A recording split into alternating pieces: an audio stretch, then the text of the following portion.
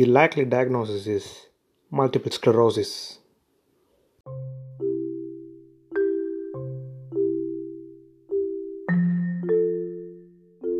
Multiple sclerosis is an immune mediated demyelinating disorder.